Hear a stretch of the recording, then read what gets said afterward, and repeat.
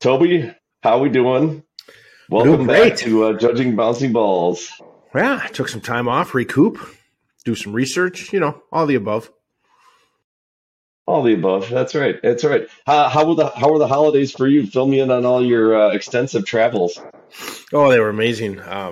2 months of setting up a trip to New York with the family. And Nice. we were leaving on the 26th. So the day after Christmas, we spent Christmas Day getting the house ready and packing. And I loaded the car the night before. And at 3:30 in the morning, I got outside, made sure everything was good, started the car. Got a nice hot cup of coffee in the cup holder, and my oldest is a type 1 diabetic. Came down and informed me she lost her insulin pump, her medical device that keeps her alive. So, It's not good. yeah, so we started tearing things apart. And from 4 to 5, I searched the car, the house, her bedroom. And then at 5, I made her drive over to her friend's house where she was the night before and bang on the door and try to get in. And they searched the room and nothing. And then we came back home and I dug through every garbage can we had for another 3 hours and then waited for the bowling alley to open up. Went there, searched everything there, and canceled the trip at noon. Ooh. Yeah, so I spent the rest of the day calling hotels and telling them my situation. Most of them were pretty good. But I had booked a kind of an extensive sightseeing thing in New York that they gave me 365 days to use. so Well, at we're least you trying can to go get back. Yeah. So Wow. we're going to try to See, get back. you hadn't told me any of this, so I thought maybe you got affected by the. I just had heard it had not gone well. I thought maybe you got affected by the Southwest thing. Yeah, that would have been a lot better. Better story. But no, we were driving and it ended up being like 50 degrees in New York on like Thursday. So it would have been beautiful. We had everything lined up. I've been researching how to ride a subway, how to not die in a subway. I was ready. Important. Yeah. So now we heard some stories that it's really busy that time of year, but just a little consolation prize at the end because trying to make us feel better. But overall, yeah, it was not a good situation here on the 26th. The Christmas spirit had left the house. So, did you end up ever finding the pump? We did. So the next morning, my daughter's friend sent her a picture. She's like, "Is this it?" It fell in between her mattress and her bed frame. Oh my gosh. Like everywhere we didn't look. Like probably one place. I mean, I tore everything, even the pantry. I'm like, maybe she was in the pantry. Maybe she got cereal, and I went through everything. That's horrible. I'm sorry. Well, I'm glad you found it at least. And at least maybe you can do the trip a little bit later, but that's super frustrating. Yeah, and then it turns into a week of now what? So I went back to work. Jackie was home with both of them, and well, Allie, the one that misplaced her pump, she ended up working like 40 hours just to get out of the house because she's like, I'm going to get killed here. So I would say by Tuesday night, it is what it is. Then my wife got over it probably Tuesday, and then Macy probably got over it. Well, she'll get over it one day. I'm sorry. I shouldn't laugh. No, it's all we can do right now. But at the end of the day, it's over with. We'll regroup. Yeah, that's crazy. Well, yeah, like I said, it would have been fun. Have you ever been in New York for the ball drop or anything like that? I have not. It's one of the few places I've never been to. I've been all over this country and kind of this world, but I've never been to New York. And Jackie had, so that was kind of why we picked it because it was kind of new for all of us. But we were going to stay Monday night in State College, Pennsylvania, and go see Happy Valley and kind of bum around the campus and see Penn State because when would we get back there? But I think me and my wife decided to go on some adults-only trips, maybe leave the kids behind a couple times. Not like good for you. Only, but not those places. At least not that I know. Right. It'd be great. I mean, I'm not saying no. I'm just saying I don't know. I'm just saying. I'm just saying. I see you've got a little new equipment. If you're on us with video, you can see Toby's rocking some new mic equipment. I like it. I did. The Santa Claus took very good care of me with the new mic. It's got colors. Hello. I don't know what they mean.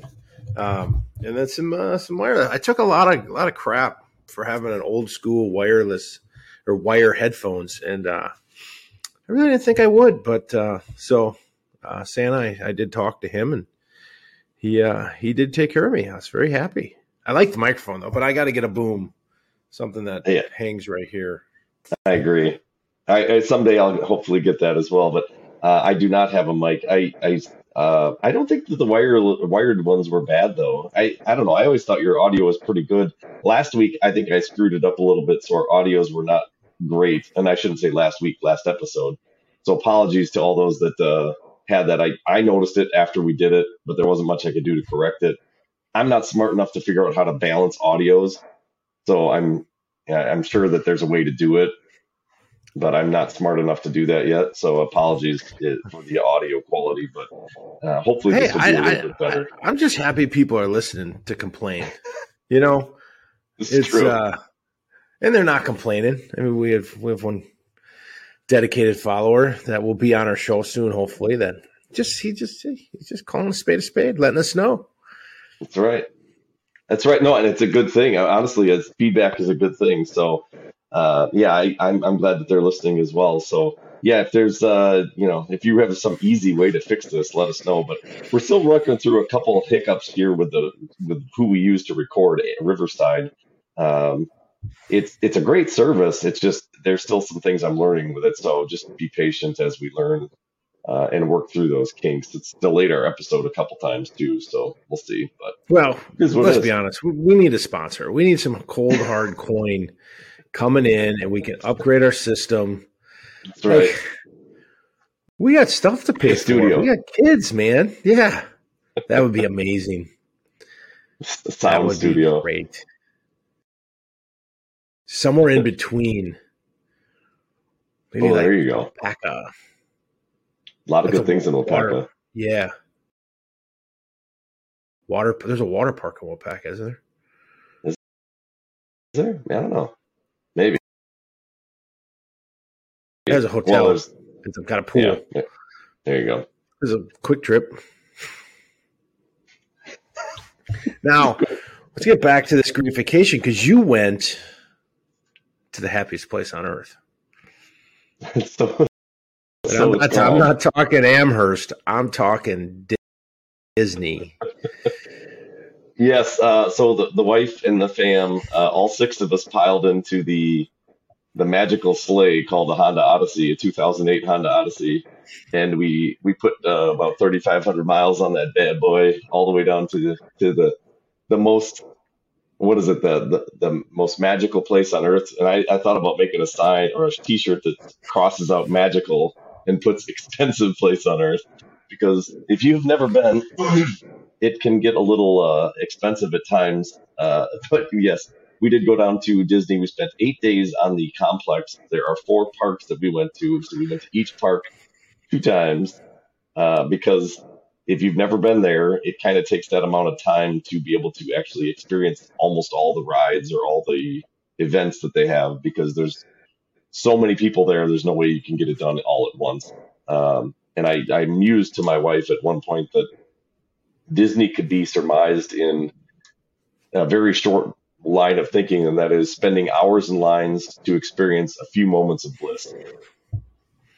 And that's basically Disney in a nutshell. But the kids loved it. It was good. My oldest, I'm starting to see that he probably is getting to past the point of like the rides I think are really geared towards like 12 and under, maybe 14 and under. He's 16. And so he was starting to kind of be like a little more open and realistic about some of the things that Disney does. But overall, there's a lot of really good things there. There's some fun rides. The kids had a good time. And we didn't kill each other on the way back, or down, which is good. So we spent literally 48 hours in a van together. Did you drive straight? pretty much. I mean, we drove what did we drive? 12 straight hours. Then we slept for like 3.5 to 4, and then we drove the rest, and that was kind of the same way on the way back.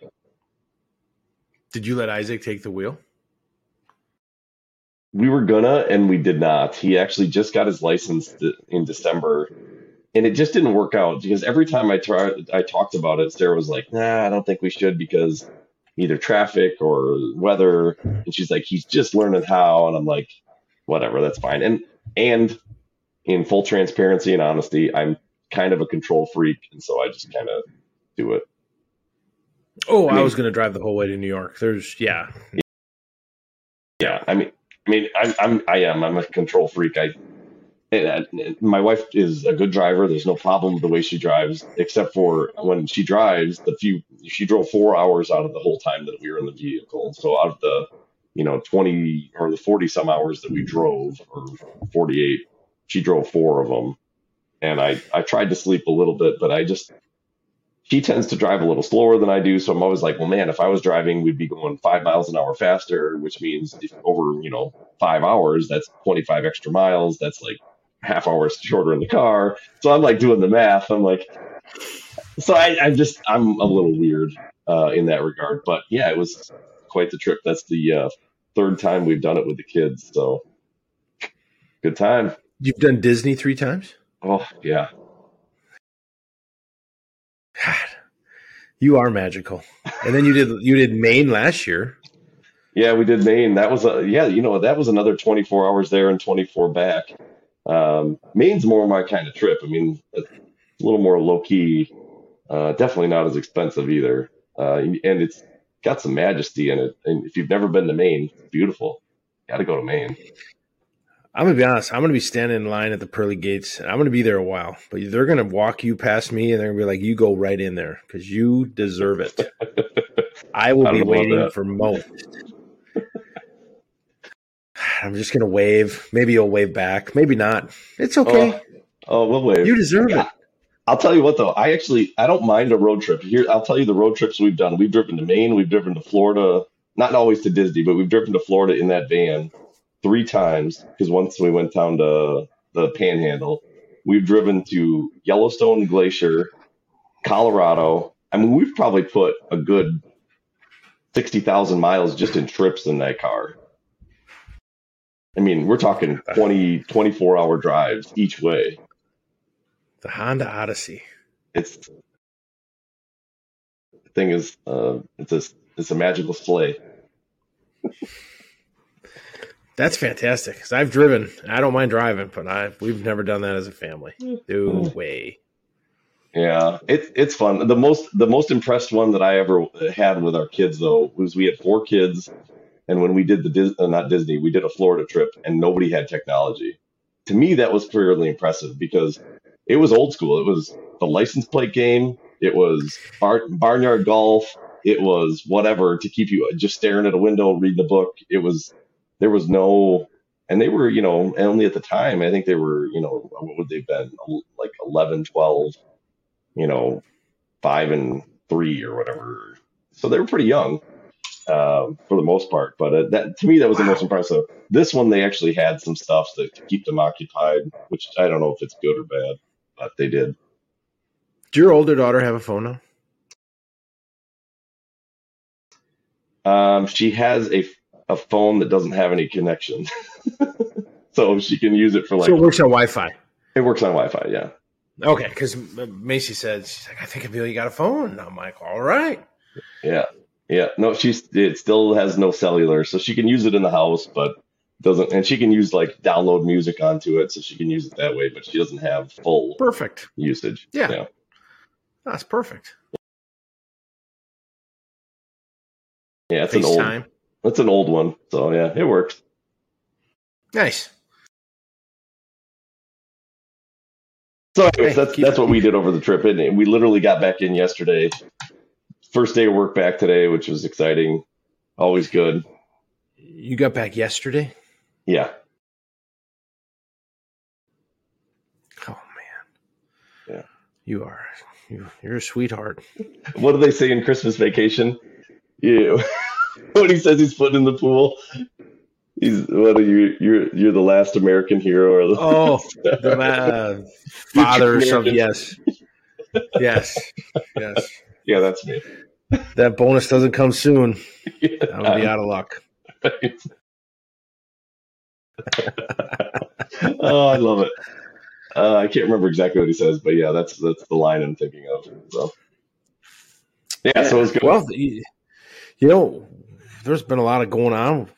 Not too much on our youth sports, right? I mean, there's hockey and things, but there's been plenty of news on some, on different things, and been thinking all break because I've had time sitting in my driveway. But some of the things that you see now, and we won't really touch on the injury that happened in the NFL, but just my thought was the injuries that we're seeing in youth sports and what's the cause, and kind of break down that a little bit. So I just kind of, I kind of thought of some many topics on where we're at, but more seen now on the artificial turf versus grass. I guess that's a big one because we run into it now. Yeah. For our daughters and playing soccer, and there's a huge difference that you can see on their knees and their ankles, even when they get done with a game at night. Mm-hmm. And doing some research, it does look like, and it's getting, like we had talked before we started, that the discrepancy is getting smaller, but it's still quite a comparison from that hard turf versus grass. Yeah, and I think that's a really good summary of it, because when you look at the data overall, you look early on, they talk about that there was, I think I read somewhere there was like 4 different generations of artificial turf. You have the stuff that you and I started on, the AstroTurf, which is basically just like fuzzy concrete. That was the most early side of it. And that kind of hung around until basically the 2000s. And then you get, generation 3, which is kind of the, what we think of with the rubber pellets. It's got the, long plastic fibers on the inside. And then that's typically a little bit more like grass, and it acts a little bit more like grass. And then you get the next generation, actually 5 generations, which was, in the 2010s, where it becomes a little more, the synthetic grass becomes a little bit less abrasive. And you still have the rubber pellets. And then they're now moving into this generation 4, which again, what usually ends up happening is it develops either more cushioning and more grass-like feel to it when you play on it, the better it gets. But yeah, there's been a really wide variety of turfs, and no matter how good they've made it, one of the things that I think we both agreed on was it generally causes the players to have a longer recovery time, regardless of whichever, whatever the type of artificial turf it is. Right. And if you go back to the first one, because I know when I went to Northern Michigan in the Superior Dome, largest wooden dome in the world, don't let anybody tell you differently. You fell down and it was just rug burned. Oh, yeah. And there was no give. No. I'll be honest, I wasn't fast enough to tear anything, but I'm sure I was shifty enough, but I don't even know what that means. No, I wasn't fast enough. But if you did fall, man, you paid the price. Yeah. Yeah, I only played on AstroTurf, probably the generation 2 stuff. I remember I was at UW Stout, and I played on that stuff, and I slid for a ball, and this was just in pre-game warm-ups. No, maybe it was in the game. I can't remember. Anyways, I went down, and my shin slid on the turf, and I swear to God, that wound lasted for probably 2.5 weeks. It was just brutal, and it just oozed, and it was just awful. It was horrible. It was not good. I did not like that at all. No, and it took and I think I might have lost Toby there for a second. Turf. But yeah, it's definitely was not an ideal turf. I then had the joy of being able to play on some of the next generation turfs, in the early 2000s when I played semi-pro, and I was able to play on those turfs. and they were much more forgiving. They did have more of a grass-like feel, a little bit more cushion, a little more bounce. They still played really fast. That was one of the things that people really liked about artificial turf, the early variety. But the later generations still played fast, but they definitely had more give, and they did not give you that rug burn like you had from the earlier stuff. That's one thing that I definitely noticed. Yeah, I gotta go. There we go. I don't know what's going on all of a sudden. We've been on. No, you're fine. One thing through it. Okay, perfect. I went down to the Resch Center. They have the Green Bay Blizzard indoor football team, and there was parts where you could even see the seams were bad, coming apart. And I think turf is so expensive. But I don't even know how you'd want to play on any of that stuff. Nowadays, I've been on Lambeau, had opportunity to go on. Yeah, I don't know how you'd want to play on that either. I mean, it would not be great. It would not be great playing on that. And just to end a career in a hurry. So that's definitely one of the things that we wanted to touch base on, and that's just some of the statistics when we were looking at this that you'd want to be aware of. We did mention that it actually is improving as we got into more recent data. Like the more recent the data, the more similar the injuries were from grass to turf. Turf was still a higher incident rate of injury, but the NFL, when they recently studied it, the most recent data was there was an incident rate of 0.41 for grass, and it was 0.42 for turf, which is a really nice a nice downtrend for turf injuries compared to grass. But if you go back a little bit further, the incident rate for turf fields was much, much higher than it was on grass. And so you saw recently, even in the season, you saw a number of players in the NFL talk about how they really wanted to see an increase of grass fields because they feel that it's a much lower incident rate. So, that's the NFL's perspective. The players are actually pushing for a grass field because they're talking about, statistics like this one where athletes had a 56% higher knee, ankle, and foot rate of injury on synthetic turf and a 67% higher injury rate resulting in 8 days or more missed. So you look at that, and that's why you say guys, big players like Cooper Kupp, and there was a Packer player, Devontae Campbell, that actually came out when Rashawn Gary got hurt, basically saying, if we didn't play on grass or turf, these injuries wouldn't have happened. And they're also talking about the recovery times, even if they don't get hurt, are much longer when they play on turf. And I actually read an article by J.C. Tretter, who is the head of the NFLPA, former Packer as well, but he's also the head of the NFLPA. And he basically talked about how when he played on turf, and players around the NFL talked about this, that their recovery time was much longer. They just had more body aches, they had more muscle aches, joint aches, whereas if they played on grass, their recovery time was much quicker. So, the overwhelming theme, at least from the NFL, when we're looking at this, is people really like to play on grass rather than turf. And the last thing I'll add on that is when you compare that to the FIFA, which is the highest level of soccer, they basically don't even allow turf fields. Almost exclusively, they play on grass fields. So, from that perspective, I think there's a lot of, even though the incident rates of injuries are coming back in line, players are still wanting to play on grass. So, that's kind of what we were finding from that. So while Toby kind of fixes his audio stream here, or his connection, one of the things that like I said, that just kind of reiterate the point is the more recent the turf, probably the better it is. But one of the questions that I kind of had, and I would have to ask a professional on this, I do know someone in the industry, I'll have to pick their brain on, is that generally speaking, with the advances in turf, one of the things I was curious about is, has it gotten better for everyone, or has it just gotten better for the highest tier of professional franchises? Because obviously they can afford the best, the most innovative turf or equipment. You know, does that carry down to your local high school? Does it carry down to your local club?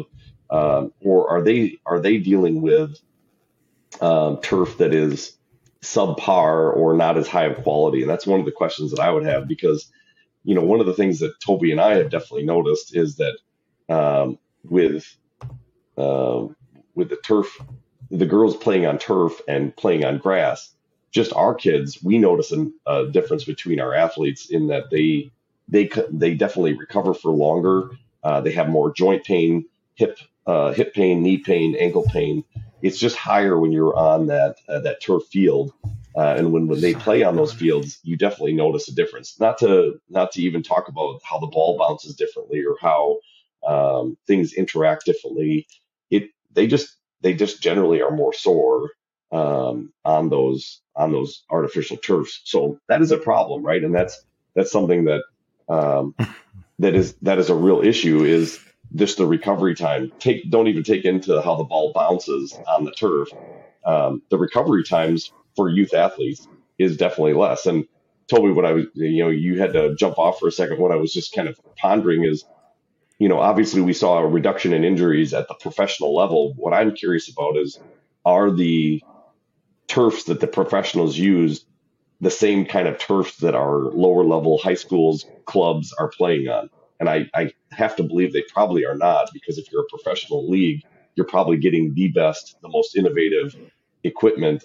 The things that our kids are playing on is probably at a much lower quality rate and maybe at a higher injury rate. Just theorizing. I don't know the answer to that one. That's just what I'm wondering. Well, I know Lambeau, because I've had a chance to be on Lambeau before a game and walk around, and I think it's half real, half synthetic. So they've woven like almost a real glass, because they use glowing lights to grow it. Yeah. They have these, yeah. So I think in that case, yes, I think the pros are playing on, and it holds up better in winter. So you don't, that's where I think that the fakeness comes, or the fake synthetic comes in to give the playing surface where it used to be just brown from the numbers all the way down 100 yards.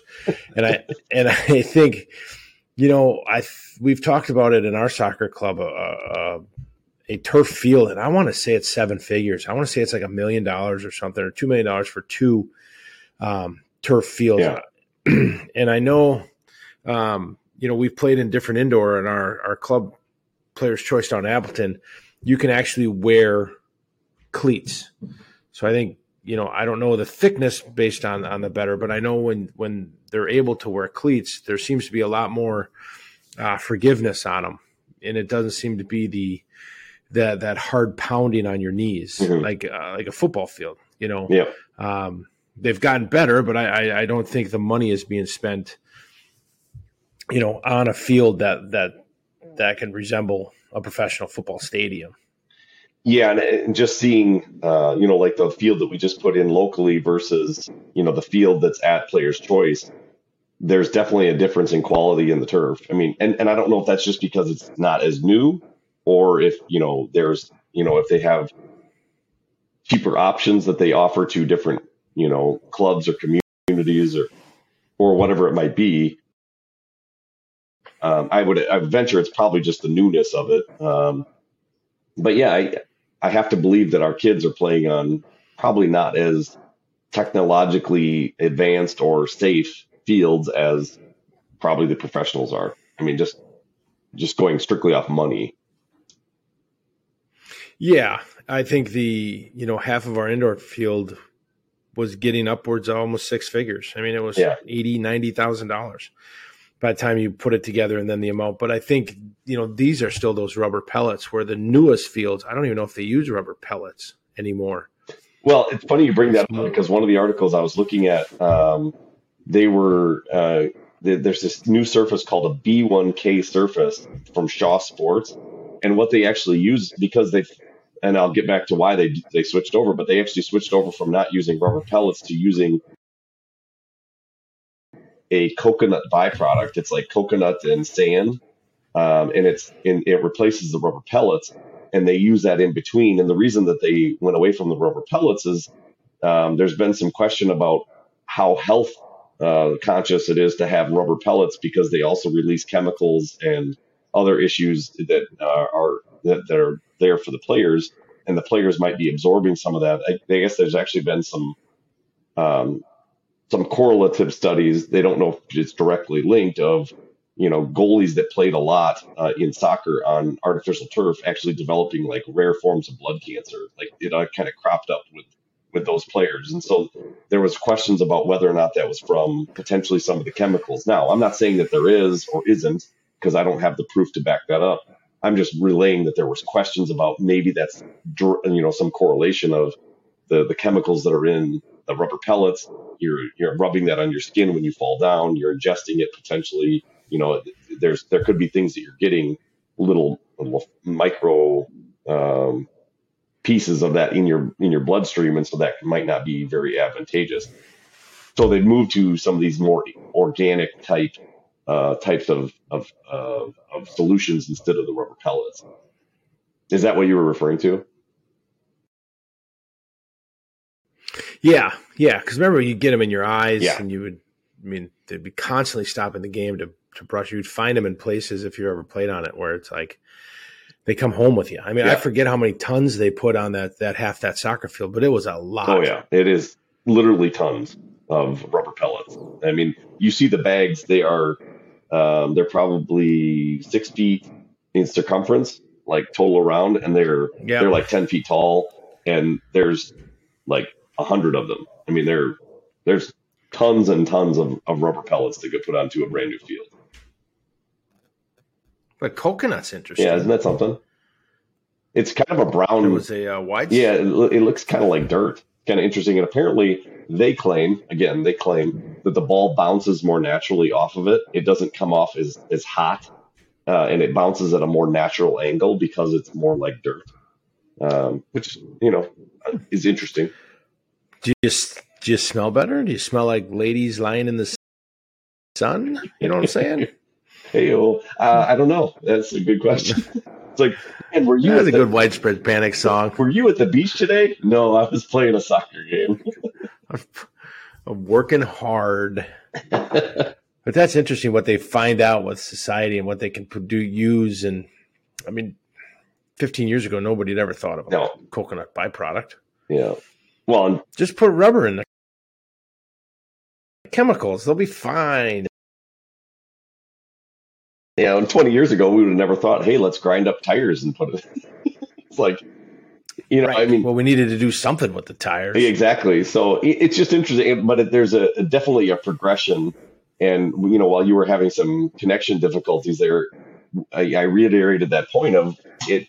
The injuries are definitely reducing. I mean, I think there's been an awareness that, if you've ever played on natural grass versus artificial, my cleats would always grab harder in turf. I mean, they would stick longer. You'd make a cut. You could feel it grab, which was great as a player that wanted to be shifty. It was awesome. But you also noticed that, if you made a mistake, you kind of paid for it because your foot didn't just give out. If you got outside the framework of your body too much, or if you didn't plant correctly, you paid for it, that mistake as well. But if you were sound in your movement, you had some benefits of that too. I mean, there was good and bad.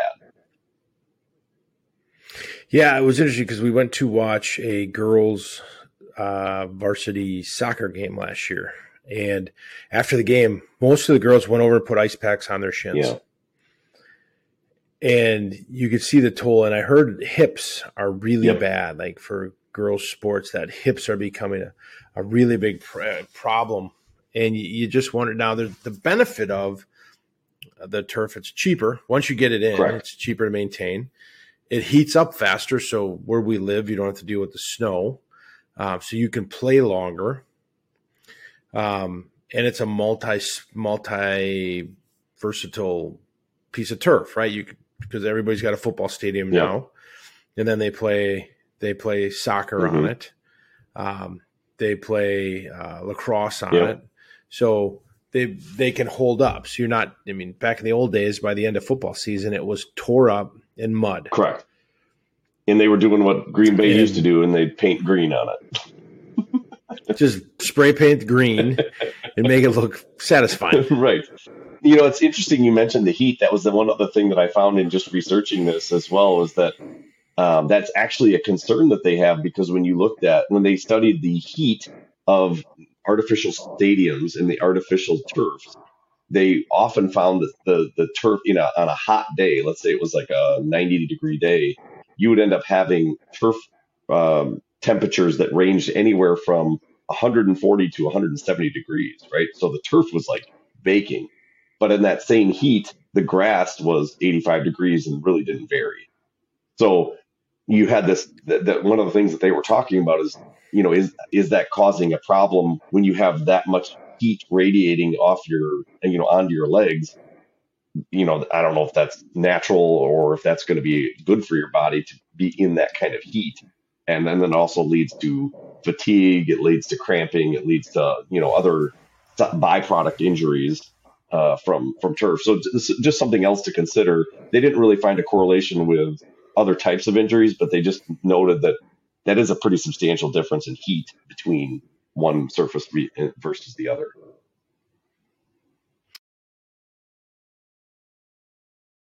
Yeah, because you read every offseason or every summer when they start two-a-days that there's a number of football players that die, whether they're on the high school level or through college. But you wonder if that correlates, that because I've taken Macy to Indianapolis to play on the turf in the summer with ODP as you were there, and they said that almost the cleats were melting. Yeah. I mean, the plastic, and it's like it's great you're playing on turf and you can play a lot of it, but at some point, if your cleats are literally melting, probably not great. It just can't be good. Probably not. Probably not ideal. So I don't know what's better, 130 degree, or this last tournament was 20. But then again, that turf became rock hard. We lost a couple players in Rockford. We had one that fell, break her wrist. I mean, it wasn't an egregious fall, but she stopped herself, and it was like landing on concrete. Yeah, and that's the same with my daughter. When she broke her wrist, it was on artificial turf. I don't know. I totally understand where clubs and where high schools and sports teams, why they use it, because to your point, the maintenance is so much less. I mean, it is drastically less maintenance, and so that's where they make their money up. Plus, they get to use it more and more than they can on a grass field. So I understand it, but I can tell you, as a player, I loved real grass.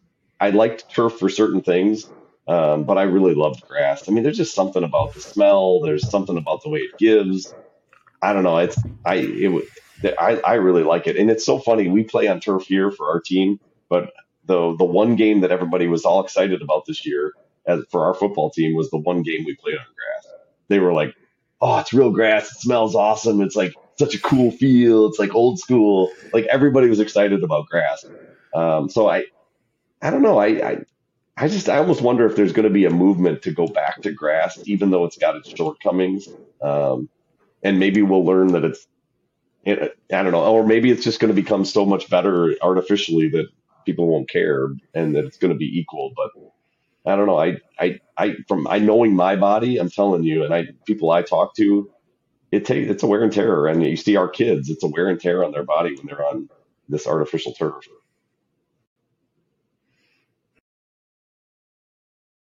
Yeah, I think it's going to get so integrated, so real-like, that I don't know if they'll ever go back to grass. I think they'll just spend the money and it'll keep getting better. You look at Arizona Cardinals, where they pull their turf outside to grow it, and then they pull it back in the stadium. I mean, if you can get away with that, and I think that's at half fake, half real, and I think turf will continue to get better, like everything else.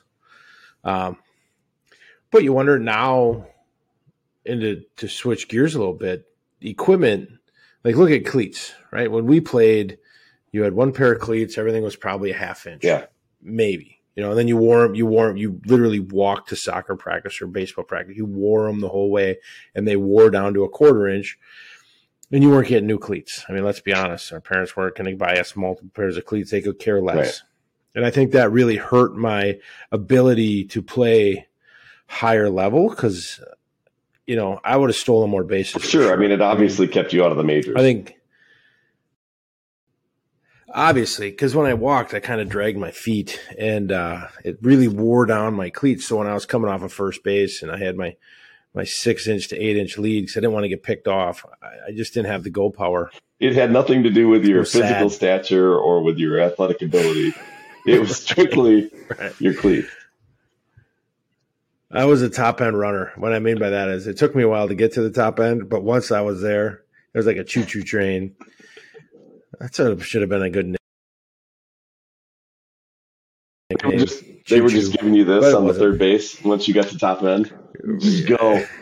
Yeah. Usually when I hit first base, the third base started waving. Let's go. Okay, that's good to know. I can envision it now.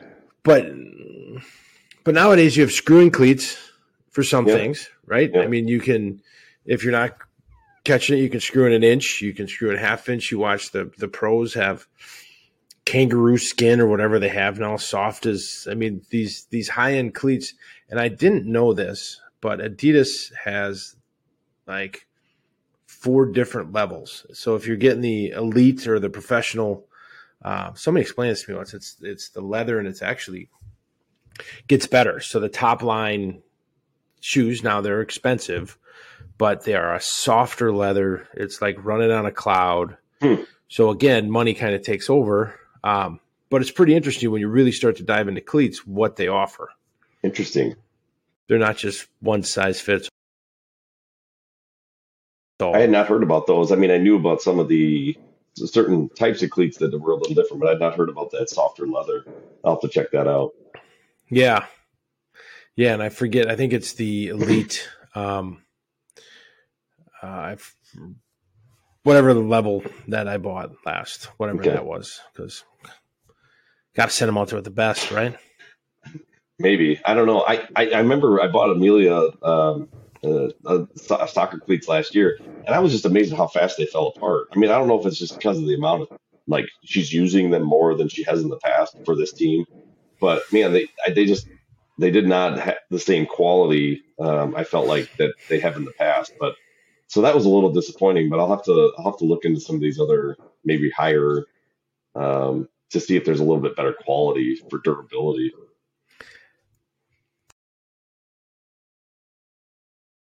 They all fall apart. They're designed for, I think, 1 year. Yeah. It's terrible. They're not good. Because they're, as they get going, their feet stop growing, but they're still needing cleats every year because they still blow them out or whatever. Yeah, you're right. The stitch, I don't know what's bad about them. Everything. Even my refrigerator lasts about 2 years less now. Piece of junk. Yeah.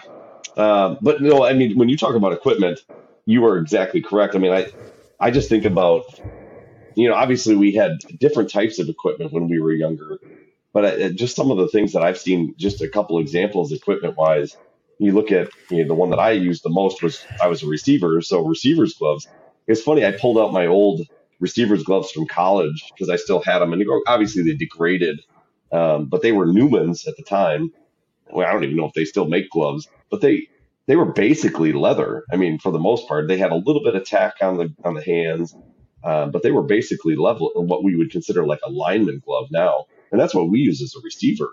And I almost felt like when I started playing college football that they almost hurt my development a little bit. I actually took them off midway through my freshman year and just used regular bare hands, old school style. And I felt like that actually helped my development. But then I moved into a newer glove at the time. And after I learned how to really become proficient in catching, then I felt like they accentuated a little bit. But I'll tell you what, if you bought receivers gloves recently, I mean, when I played semi-pro, we used, I actually still have those. I brought them down. They're called a cutter.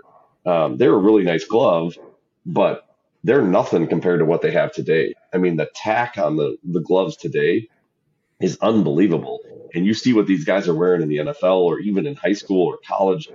Those, now in college or high school, I'm sorry, in professionals, they're buying gloves literally every game. They might actually change the gloves out during the quarters because they want to always get the tackiest, that they can. But man, those things are tacky. Have you felt them recently? I have. And you can understand how these guys are making these catches, right? Over the shoulder, one-handed, clapping down on the ball. I'm not trying to take anything away from them. I mean, they're obviously very, very talented guys. I'm not trying to say that they're not, but you can't tell me that some of these one-handed catches where you're up like this, extended back, or you're over. It's unreal. Or they're catching the ball like this, and it's like that's not normal. It just doesn't happen. No. And so some of it, I think, is definitely equipment. It's definitely helping them. Yes, and even the when you watch the World Cup, for those of you that watch the World Cup, if they took off their jersey, they wore a band that went around their shoulders, around their chest, and it had a chip in it. And then that chip tells them how fast they ran, how much they ran, the biometrics of a soccer game. That's what those are for. And it's crazy. I thought they were bras. Yes. At first, right? At first, you're like, well, that's odd. That is an interesting. But whatever, each your own. I'm not judging. No, but then they download that and it tells them all.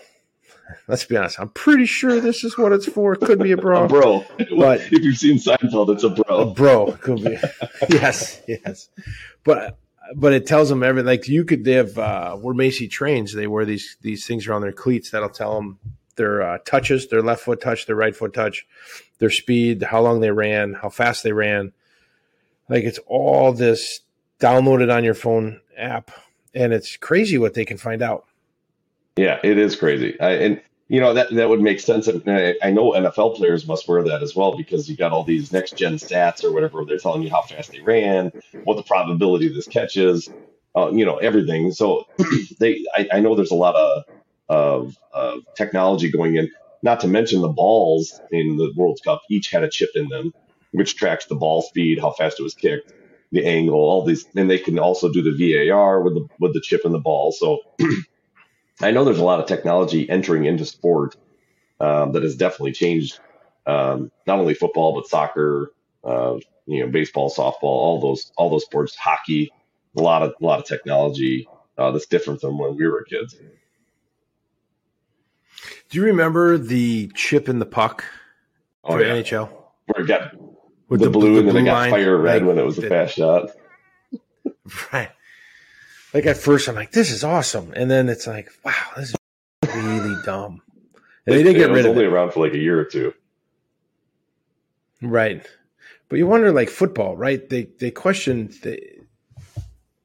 95% of the game, the ref takes the ball and just sets it down. Yeah.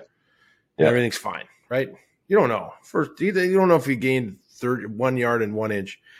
And then for the final minute, it comes down to centimeters. Yeah. And I'm like, can't they put a chip in the ball and figure this out? It's just this big. And then they go to replay, and you're like, I swear to God, that was a touchdown. And then they're like, nope, sorry. And you're like, what am I missing? Yeah, no, it seems like you'd be able to. I mean, I will give credit to soccer in that regard. It seems like they've really integrated technology with their sport in a way that has allowed to take out some of that controversy. Now, in the end, they still do have controversy because there's inevitably judgment calls. But it seems like, especially when it comes to a goal, which we're talking about a touchdown, I think that's where what you're talking about. You should be able to tell, did the ball touch the line, or did the ball go over the line, right? And so it seems like you'd be able to do that. And to your point, I would agree. But if you're a purist, you're saying, man, why? That's not real football. Let's leave it up to the referee. You're taking them completely out of the game. Let's leave it up to the 75-year-old guy running for 6 miles a day. Hey, he's got big guns, though. Like, what? Right. Well, but why are all refs in the NFL like old dudes? That blows my mind too. They're getting better. They're getting younger. It takes that long to become, or maybe they're the only guys that have the time for it. I don't know. Just retired guys that did something and like, yeah, why not? I'm in. I got a good friend that's actually a guy I used to play with. He actually worked up to Division I refereeing now, so he is he might be on the cusp of the pros.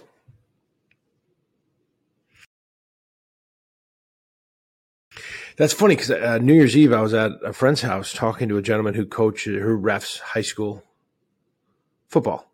And he was saying, yeah, they get graded. And I didn't know there was a level that you have to like, he was level 6. Now, I don't know if that's going up or down, but it sounded right. You don't know if one is good or bad. And right. But he was saying that it's an antiquated system because the coaches grade you. You're always going to have one coach that's pissed off, right? I mean, like, yeah, it seems kind of like, if you called a call that screwed if you screwed a team, that's on you. But a holding call is very judgmental, and if you call a holding call at the wrong time, what is the coach can be like? Hey, I know you called a bad holding call. I'm going to give you a B plus. No, he's going to be like, you get a D. You're trash, right? So that was very odd to me. Now it's kind of neat that they get graded and they review all that. But I'm like, if you really want to ref in the state championship, you got to be pretty much clean slate. Then he said there's a little bit of a good old boys club still. Yeah, I'm sure there is. As always. I don't know if our head coach for Spash how many he turned in. I do know of one that we turned in as a complaint on a ref. We actually had a kid that got blindsided on an interception, a crackback block. The guy came back and blew him up, and the ref threw a flag on the kid that got blown up. So not only did we throw an interception, our guy got cleaned, but then he got a flag thrown on him, and they got extra yards onto it. And we're like, he got lit up. How are you calling this? And apparently the ref said he's like, well, I saw him go down, and he thought that he like blindsided the other kid. So we actually did clip that and send it in for review because we're like, come on, you can't call a flag on that. That's ridiculous. Well, you can't call if you don't see it, right? I mean, you see a kid laying like, 15 yards for getting in the way, for standing in the wrong spot. So anyways, yeah, they do get graded. I don't know if they only get graded on, because not every game is recorded. They may only get graded if somebody sends something in. That's what I don't know. So okay, that's interesting. Yeah, I don't have any inkling to be a ref. And we'll get more on that because we all know we've talked about this, but I didn't know it was that like. I just saw it like the World Series. If you have a good year, go ahead, step out on the old field and umpire. See what happens. Yeah. So back to the equipment thing. The other one that I noticed, I only played bar league softball, which is like really high level, for the old guys. But one of the things I did notice in there too that I mentioned to you was the bats are unbelievable. If you want to buy a home run, you can kind of do it. You can spend $500-$600 on a bat now, and these things are like, I don't even know what's in them, but they're kind of almost soft to the touch, and not really. I mean, but they definitely, when you hit the ball, the bat actually kind of like indents, and then it explodes, and the ball, you get a lot of distance on them. If you know how to swing a bat, you can definitely add some solid distance onto your hits. And the ball explodes off at a much higher velocity. So they're kind of dangerous. We have actually seen even our softball league, pitchers are starting to wear masks and equipment because they're kind of at a danger because these balls are exploding off the bat. I've never bought one of those bats. I have used them occasionally if somebody brings them, if they'll let us. But I mean, those bats are definitely different. When you talk about equipment, when we were kids, I had a steel bat or a wood bat. That's all I had. I didn't have anything. I don't know what you had, but we didn't have these, composite bats that were amazing. No, there was a bat bag given to you by the city, and it had like 4 Eastons in it, and like 3 of them were dented. Yes, of course. But no, I did some research. That DeMarini is it's like double lined. Okay. So you're right. There's a hardcore, and then there's a soft core. You're right. When I coached baseball, so when I coached baseball this past fall for kids that were 10, 11, and 12, they had bats in their bag they couldn't use. They had them for tournaments, and that was a problem. There were too, I think the exit velocity or whatever was too high, so they were hitting the ball too far. So they actually had to go back to an older bat. So they had to go buy more bats, and it was crazy. They each had a bag with 2 bats, and then they had cleats and helmets. They all have their own helmet now, and I get it. There's lice, and it's always one kid with lice, right? But he's fine. But we didn't have that. Like we didn't you didn't. Every kid's got a specially fitted helmet. I swear we didn't even wear helmets. It's just, I remember playing baseball as a kid. We didn't have helmets. It was crazy. That's why we had 5 kids. Nobody threw hard enough, but I had 3 kids on our team with first baseman's mitts. I didn't get a first baseman's mitt until I was a senior, and I played first base. So kids like.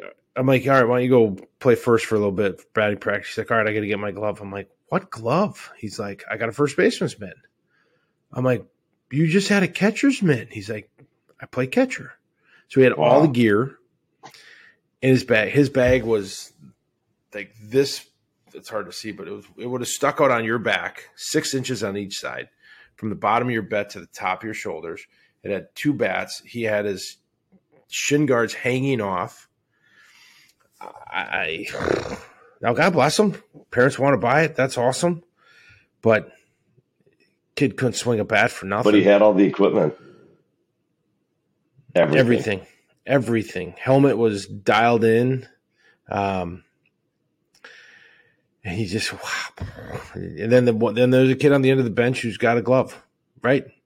Showed up in tennies. Huh. Yeah, and that's where you talk about the money coming into youth sports. That definitely, back to our earlier episode, I think it was like episode 2 or 3. That has definitely changed. Not only have parents paid a lot more to participate, but they're also paying a lot more for equipment to give the kids like every advantage of being able to participate at the highest level. And that's something that definitely didn't happen prior. I mean, I see little kids. I've 3rd and 4th grade football, and kids are showing up with like receivers gloves. I'm like, you don't need receivers gloves when you're 3rd and 4th grade. We can't even throw the ball that far. We can barely throw it, period. Let alone needing $40 receivers gloves for your 3rd grader. So yeah, that has definitely been a change. That I don't know if it's just because it's more prevalent or because they see the professional athletes use stuff. But yeah, kids showing up with all the gizmos and gadgets, it's definitely not atypical anymore. No, and I don't even know, like, everybody gets mad, like, why are they doing this? They shouldn't, we shouldn't use this or that. Nah. At the end of the day, if people want to buy it, right, go buy it. I think parents try to give their kid the advantage. And if people in society look, if I'm going to spend $100, well, you know what's better? $200. Don't know if it's right, but I try to buy my kids, top of the line rackets. They've got, now I get pissed when they bang them off the concrete, but they spend a lot of time on their shoes and cleats. They spend more on that. I don't know. I'm probably part of the bigger problem, but I'm like, what the hell? Yeah, my money. The other side of that too. I don't think I think part of the reason we didn't have that when we were younger is some of it just didn't exist. We didn't have access to it. By the time, one thing that the internet has done is it's really opened up a broad variety of access to whatever it is you want to find. And we just didn't have that. We'd look through the Sears Roebucks and, we'd pick out whatever was in there, or we'd look at other things. So, it's just one of those, I can tell, I could see you had the same thing that I had. They were this thick, but there was a certain section that you always really wanted to partake in. But anyways, yeah. I'm gonna go look at the toys section. right. But they didn't have all these things. I mean, and now if we did though, we probably would have bought them. That's the reality. Yeah. 100%. 100%. If you can Yep. afford them, Yep. you got them. You know, and it goes into training. And this is another topic we kind of touched on before we started was, is there such thing as time off? And so I'm a believer that if you truly want to play, you know, at varsity level or beyond, time off doesn't exist. You know, even if you're playing another sport, you almost need to be touching the ball. Like, you know, Amelia's playing hockey right now. I'm sure there's days where she go kick the ball around. It's just constant. You're constantly working on your craft, and that brings up, you know, individual training. We have ISA baseball, which has an indoor facility just south of Green Bay.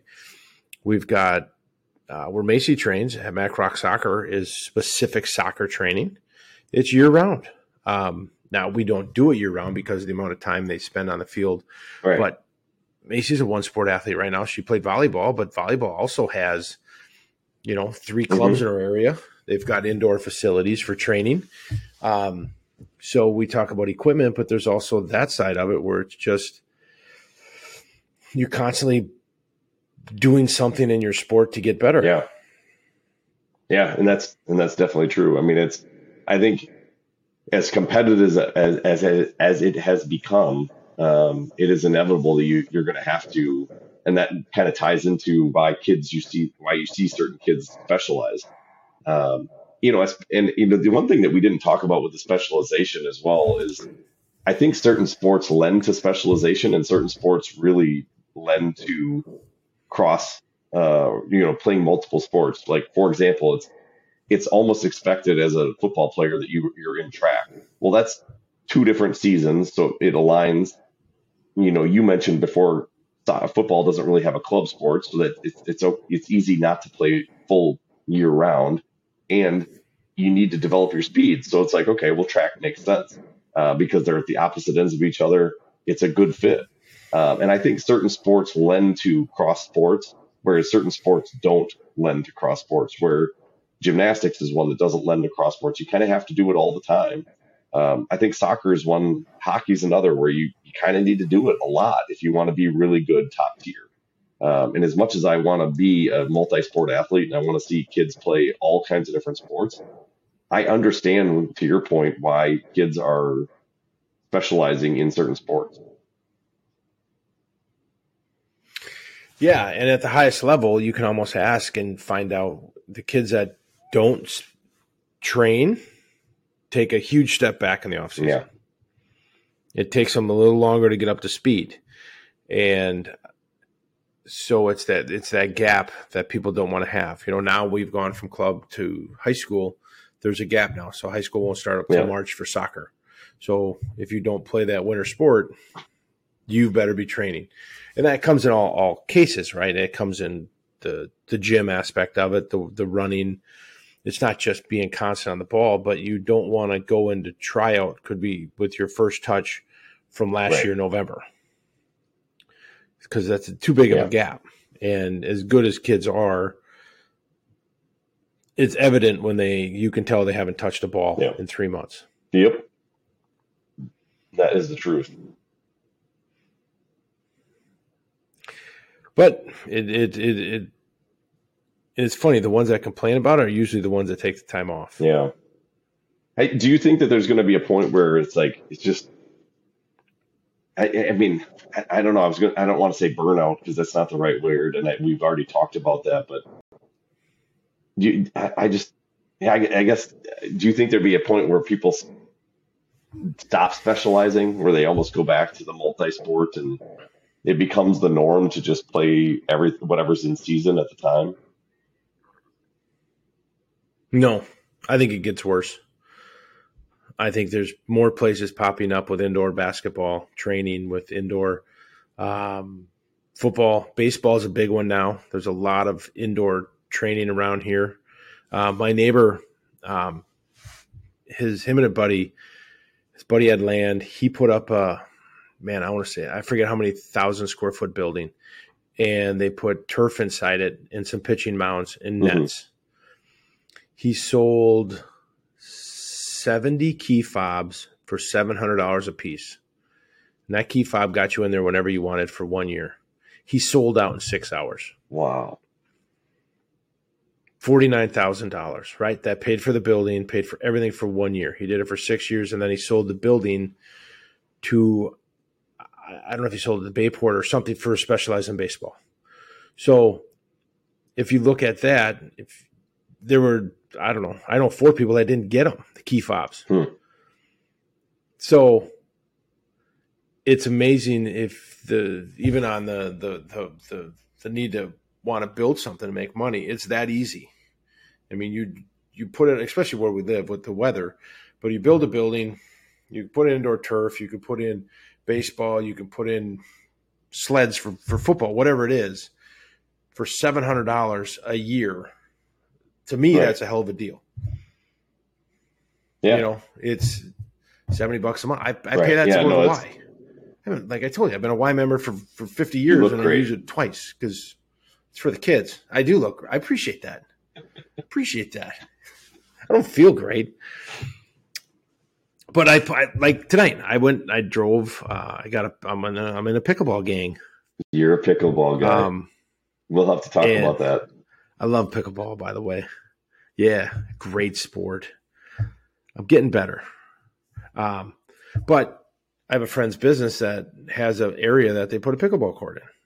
I would pay $20 a month to go play pickleball. There's things we do up here that are different probably than in the South because they can just be outside constantly, but it's constantly looking for indoor space and people are constantly looking for it. It's something to do with their kids. It's something at all angles. Yeah. You know, and the YMCAs are getting smarter. They're starting to put in tennis and pickleball courts because that's the new trend. But we're always the bar on Holmgren Way by Lambeau Field. They have an indoor facility that during the winter they have 2 pickleball courts that you can rent, and then in the summer they use it for bar space. But you know, we're always looking for somewhere to go, to play. You know, so I think specialized training will always be around. Yeah, you're probably right. I wonder if there'd ever become a point where it's just people realize it's too much and then they restrict it back. But I just don't ever see that in a free society because you're always going to get somebody that's going to push harder to do a little bit more, to get a little bit better. You know, that Kobe Bryant mentality of I'm going to outwork you to get better. And God bless them. I mean, unless you have top kids, unless you have top kids in an organization that are good enough to take time off and show the lead, but those kids are few and far between. Yeah, it's interesting. It definitely is. Like where the sport goes and how it works. I mean, that doesn't even take into account all the sports injuries that can occur from, you know, that overuse or that specialization, which we talked about.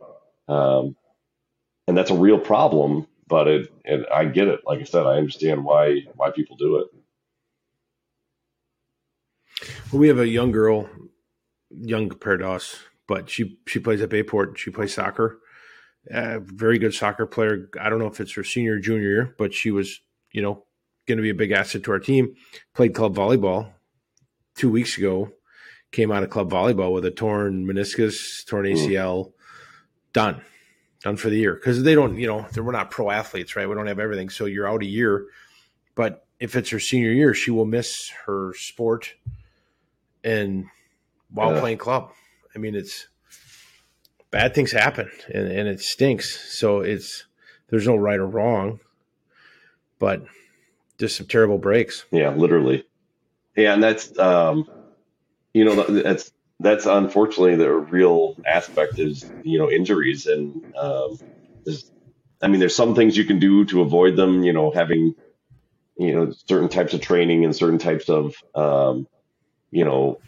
flexibility helps. But inevitably we play sports, and in sports you're going to have injuries. And, you know, I don't know if maybe that's a podcast for a different day, but you look at the sports statistics on injuries and, man, there's just tons of them. I mean, It's for youth sports specifically. There's a lot of injuries. If you play a sport, I don't care if it's basketball or sledding and tobogganing, you're going to have some injuries.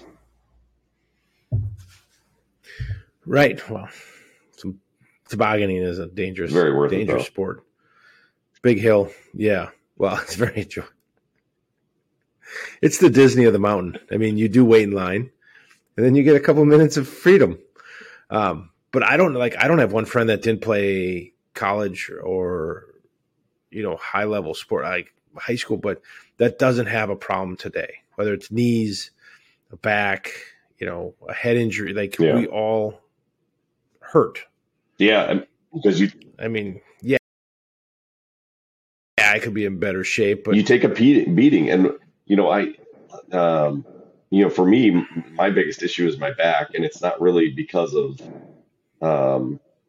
sports injury. It's more, I think, some like poor working out form, and but all the same, it still affects me to this day. I mean, it's I hurt my back when I was 19, and it still gives me grief today. And it'll give me grief probably to the rest of my life. But yeah, you're right. I mean, that everybody has something. Well, if you want to see something cringy, go into a high school weight room and watch kids do squats.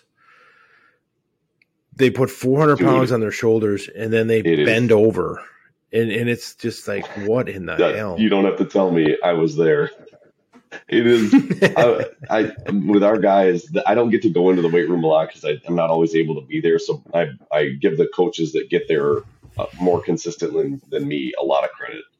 But when I go in, I'm like, guys, your form is brutal. I mean, wow. I don't know how kids aren't just blowing their spines apart. I mean, it talks to the resiliency of the human body. Yeah. Because it is bad. And they're throwing as much weight as they could. Yeah, because they want to put it on Instagram, and that they want to show themselves lifting it up. And I'm like, your form is brutal. You're gonna pay for that when you're 40. Yeah. Right? They just keep doing it. And I don't know if kids did when you were did you play you didn't play high school football. You did? No. You did not. Did you my senior year I started to lift. But when I remember I got to 200 pounds in bench my senior year, and that was such a big accomplishment. But I didn't start until I think March of my senior year. I mean, so it was I was right at the end. Yeah, so we had to, with football, I think my junior year, I didn't play football junior, senior, but I was still considered it. So our coach had us in some weightlifting competitions, and I did Green Bay East. Now I took 5th in the competition, right, out of 5. But I really, really worked hard. I think they were doing steroids. So do washing machines. They work hard. I did get a ribbon. Oh, it's so amazing. Because I didn't tell anybody that out of 5, I usually just tell, wow. My good buddy would set every record at Green Bay. He took 1st, and I was at 5. And I'm like, I bet he doesn't have a podcast now, though. Probably not. He doesn't have time. Cool dude.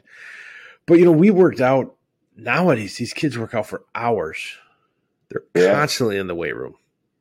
I think I'll push back on that a little bit. I think there are some who do. I think there are some who are really dedicated. There are some who are there for hours. I'll give you that. Well, you're right there. There's a lot of chatter. There's a lot of chatter. And I think a lot of people are guilty of that when they go to work out. It's very easy, especially if you're not crazy about what you're doing, to get there and be, to find reasons not to do what you're there for. But I do think when you get a certain student or a student athlete who really loves it and really wants to get better, some of them do obsess and they're there a lot and they really push themselves. I totally would agree with, but there's also a lot of kids there that are there to watch or to interact in other ways. we got a YMCA downtown Green Bay, and parking sucks. And I remember going down there and I'd be like, if I had to park like half a block away, I'd be like, I'm not going. Like, why would I walk half a block to go work out? Like, it didn't make sense. Toby, you just hit on one of the things that drove me nuts when I used to go to the Y. I just remember walking out of the Y and like going to my car, and I would see people circling the lot looking for the closest parking spot. I'm like, you are here to work out, and you won't even walk an extra 20 steps to get to the. I mean, come on. Then I know it was you. Now I know it was you. I have a thing in my life, and my wife would attest to this. I search for parking spots. Like I start at the front and I work back. Most people start at the back. You know, I feel I deserve the best. So if I got to drive around an extra lap, worth it. That's awesome. Yeah, I'm the opposite. It has nothing to do with anything. I don't know why I do it, but I just feel if I see an open one that's close, I'll do it right away. But I'm also not opposed to being the guy that like literally parks in the back when there's like wide open spaces everywhere. Like when I went to Aldi tonight, I parked almost as far away as possible, just because I don't care. But I'm an idiot, so. Oh, come on now. You're in better shape. Yeah. Lucky. You're born with better genes. That's all it is. If I had better genes, I'd be there you go. More fit. Yeah. So anyways, yeah, I don't know. The sports injuries one, we could maybe, I don't know, do you want to do that on a different one? I'm thinking I think we jumped into the next episode because there is a lot more we could talk about. And the statistics on youth injuries are kind of crazy. I would like to find more recent. The most recent ones I found were 2009.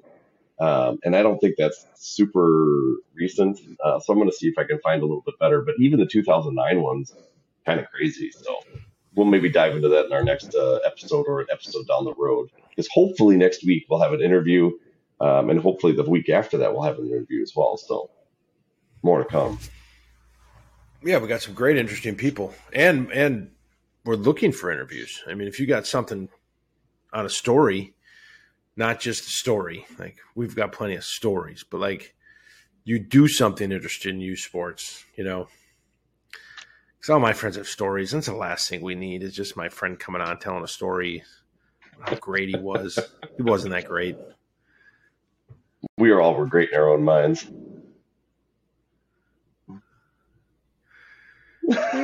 Not all of us. Nice. All right, so maybe we land this plane. I'm thinking do you have a name for this episode? The one that I came up with is It's Not a Bra, It's a Bro. Perfect. Okay. Perfect. I think that lands. All right, we'll put that into the episode. I'll get this baby edited. We'll see what we can do. As an ending note, again, we saw some people subscribe to our YouTube channel and like it, which is awesome. So thank you for doing that. You can find us at Judging Bouncing Balls on YouTube. You can also find us on Judging Bouncing Balls on Instagram, Facebook, and then on Twitter as well. It's JBB_podcast. Follow us on there. That we'd really appreciate it. We try to get some stuff out. We probably need to do a better job of sharing some more stuff out on that, but we'll link up this episode and you can find past episodes on there as well. But if you want to email us, it's judgingbouncingballs@gmail.com. And then, please send questions, anything you're interested in. If you want to be on the show, we would love to have you. But hopefully next week we'll have another interview and kind of get some interviews going as well. The holidays kind of gave us a little bit of a lull there, but I think we'll get back into the interview string here. That'll be a lot of fun. Yeah. For sure. No, it's great to be back. It's great to get back on our weekly conversation because there's so much to talk about. Definitely. So appreciate it. And we appreciate you listening. Thank you for everything. Thanks for the feedback as well. We appreciate that. Yeah, and whoever listened overseas in our new 4 countries, Germany, Italy, the UK, and France. I think we know who, but I'm going to claim there's Francies out there that are listening to us, which is perfect. I'm not even going to try to speak any other languages, though I do speak English, so I'm going for well in the UK. But thanks for the listens overseas, man. We need to keep growing this baby international. We're up to 5 countries now in like 18 states, which is pretty amazing. Pretty unbelievable. All right, man. Well, you have yourself an awesome week. Have a good night. Perfect. And we'll get this thing up, and can't wait till the next one. All right, bud. Yeah, sounds great. Yeah, bye. All right, thanks.